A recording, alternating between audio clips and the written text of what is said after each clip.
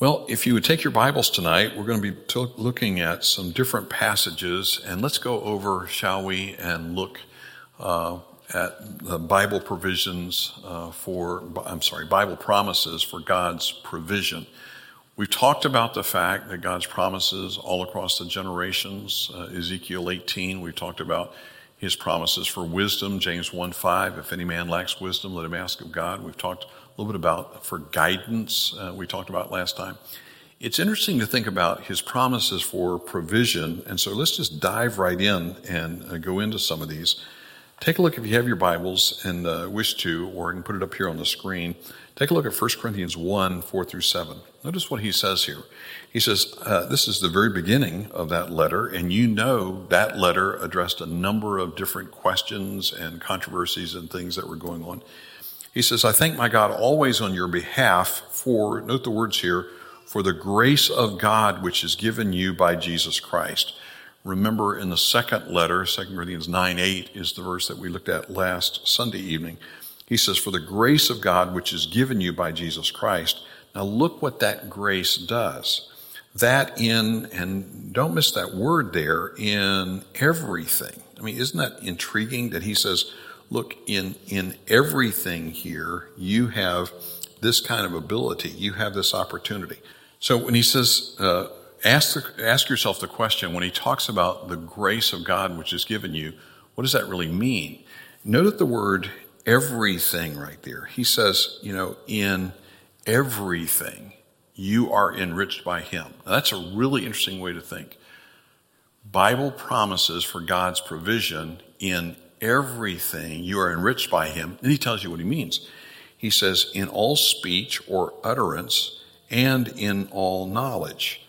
As you know, they put a high premium on the orators of the day. It comes out in 2 Corinthians 10 that those orators were comparing themselves with Paul. They said things like, his bodily presence is weak, his speech is contemptible, and they were trying to compare with him. Here's what Paul says to all the Corinthians. He says, you, and by the way, it's plural, ye, in speaking of the entire congregation, you are enriched by him in all utterance, speech, and in all knowledge. I mean, just think about the gifted people that we have here in our own congregation and recognize, whoa, that's really the gift of God's grace for us to be able to have these kind of teachers and these kind of preachers who teach and preach to us.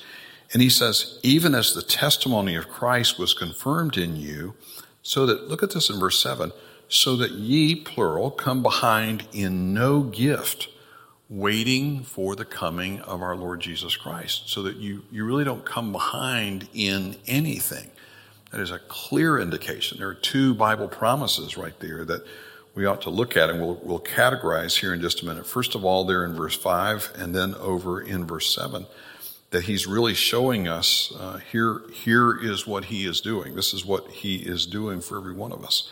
And so when you think about this, think about the way this is put together. So that you come behind in no gift, waiting for the coming of our Lord Jesus Christ. Okay, we can do the same thing again. 2 Peter chapter 1. I hope by now this is a really familiar passage. So here's Peter writing to these believers in congregations spread out all over the place, and he gives you the list there at the beginning. He says, grace and peace be multiplied unto you through the knowledge of God and of Jesus our Lord.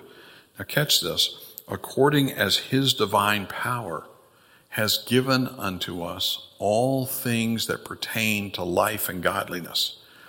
That idea of all things, his divine power has given us all things that pertain to life and godliness. I mean, we've raised this question before. What else is there? What else is there in our lives? He says that pertains to life and to godliness.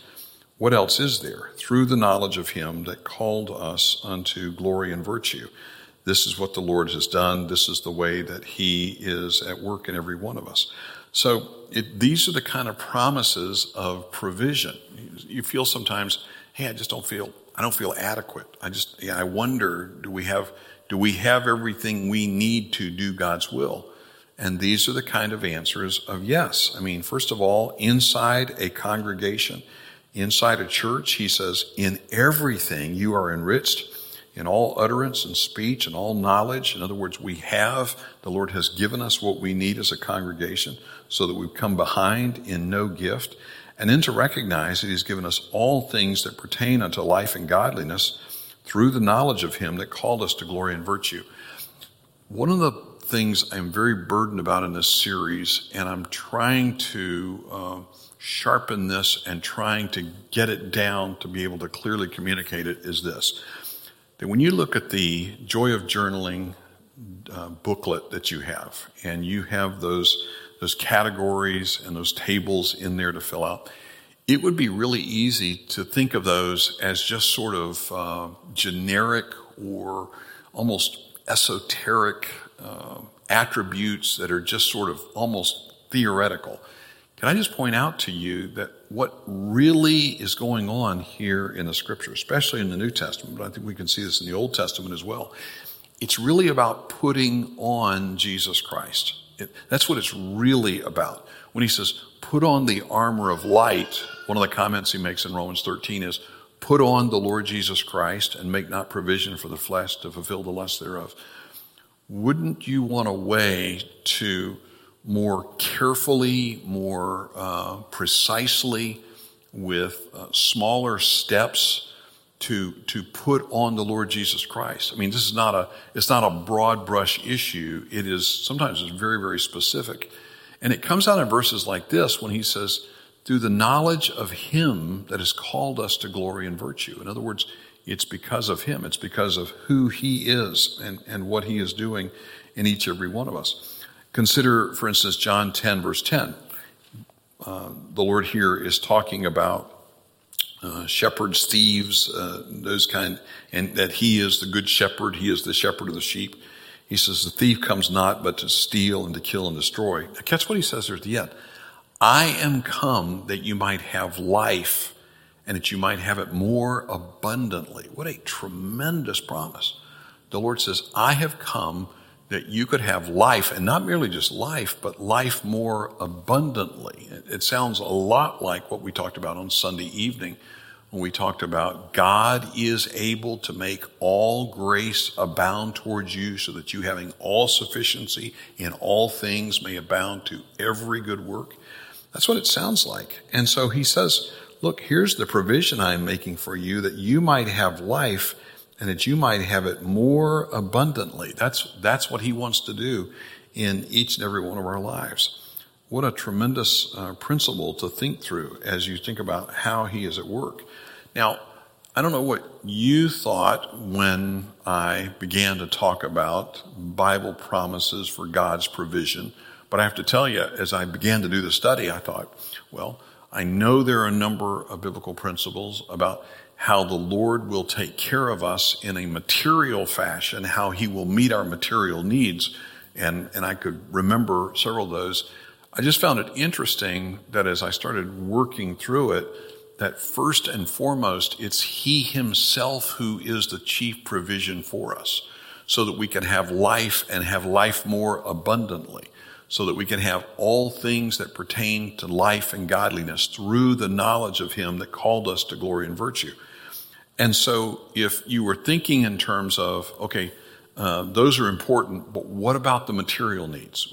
What about the questions I have about, hey, am I going to have enough money at the end of the month? How am I going to work through those? And this is where it really gets interesting. He says, let your conversation, the old King James word for conduct, let your conduct be without covetousness. Okay, if I am tempted to long for the material needs of this world and wish I had what other people had. Haven't we all at one time or another been subject to that? What's the answer for that? And here I think it comes to us again. He says, let your conduct be without covetousness and be content with such things as you have. Now, if that's all the verse said right there, that'd be pretty important, wouldn't it? I mean, put off covetousness, put on contentment. But then he gets to the why. Well, Lord, why do you say that? He said, because I will never leave you nor forsake you. There it is. I will never leave you nor forsake you. the one who said, I am come to give you life and life more abundantly, the one who said, I'm giving you all things that pertain to life and godliness, the one who said, in everything your congregation is enriched in all utterance and in all speech. He said, you're coming behind in no gift. It all comes down to thinking about who he is. And as I say, I am working on ways to demonstrate this and ways to say this. I'll probably come back and devote an evening message to it sometime on a Sunday evening to try to break this down so that it is super practical, because I can see the concept and I can see it in a number of verses.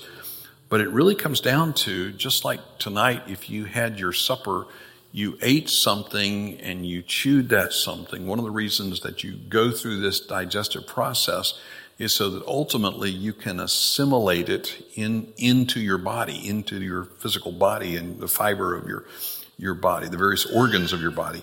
In the very same way, taking it and breaking it down to the small stuff to see if we can take hold of that, I think is very helpful. So what would you do with this tonight? Well, first of all, 1 Corinthians chapter 1 and verse 5, there you could write this in your journals, that in everything you are enriched by him, again, in all speech and utterance, and all knowledge, you as a congregation. How would you apply that? Well, the category is God's provision, and so specifically tonight in the Promise Journal, we are enriched by him with speech and knowledge. Do you enjoy hanging around with God's people and hearing what God's people are learning from the Word? That's one of the greatest joys I have, is just to sit and listen. Saturday morning men's breakfast or Sunday school class or something like that, just to hear what are people learning? What is it that they're really grasping from their recent Bible reading or something else like that? And then in 1 Corinthians chapter 1 and verse 7, so that you, and again it's plural here, that he's talking to the congregation, so that you come behind in no gift, waiting for the coming of our Lord Jesus Christ. And so there are no gifts that are absent. We might say, well, wait, who is going to and do something inside the congregation? One of the comments he's making right here is that we have all the gifts that we need. So does God provide giftedness in our congregation? He absolutely does. That's one of the things he's saying that he's doing. He was doing that for Corinth. He's doing the same thing for us. How about that passage in 2 Peter 1:3? Again, according as his divine power has given unto us all things. See the universal aspect of that? All things that pertain unto life and godliness through the knowledge of him that has called us to glory and virtue. Don't you love that idea of calling? In other words, hey, you are called to this. So in everything that pertains to life and godliness, this is a wonderful promise of his provision for us, that he is providing for us. What about John 10:10? Well, the thief comes not but for to steal and to kill and destroy.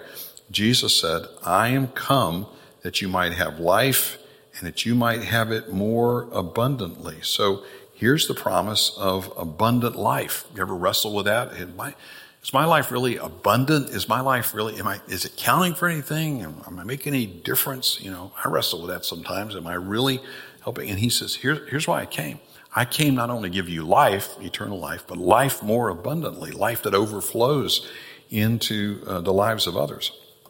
And of course, as we talked about, Hebrews chapter 13 and verse 5, again, this word conversation is the word conduct. Let your conduct be without covetousness and be content.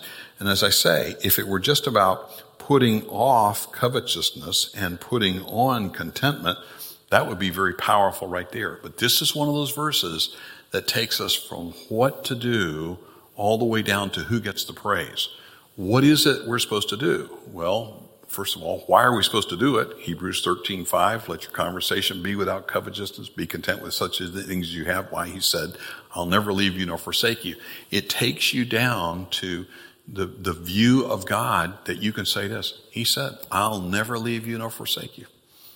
He's not going to do it. He is always there. He can help us so that whatever situations we face, we don't have to face it with, look, I got to try to figure this out. I've got to go find a way to, get something. No, he says, no, I am with you always. He says, I'll never leave you nor forsake you.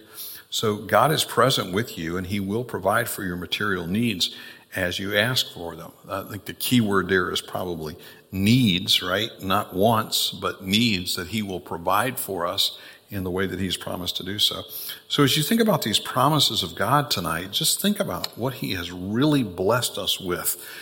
It would be really super easy in our world today with all of its materialism, what we talked about in Revelation 17 and Revelation 18. It'd be really, really easy to just get so focused on those things that we're like, am I even thinking correctly? Go back with the promises of God, look at life through the lens of those promises of provision, and it makes all the difference in the world. Let's bow together for prayer, shall we? And then divide it for our prayer groups tonight. Lord, thank you for the blessing of being able to gather around these promises tonight and know, Lord, it's as if we're standing on these promises, sort of like Peter walking on the water. We're standing on these promises that you've given us because we know that they're eternal. This earth is going to melt with a fervent heat. All these things will pass away, but your word stands forever. Help us tonight by faith to stand on your words, and we pray in Jesus' name. Amen. Let's divide up for our prayer groups tonight.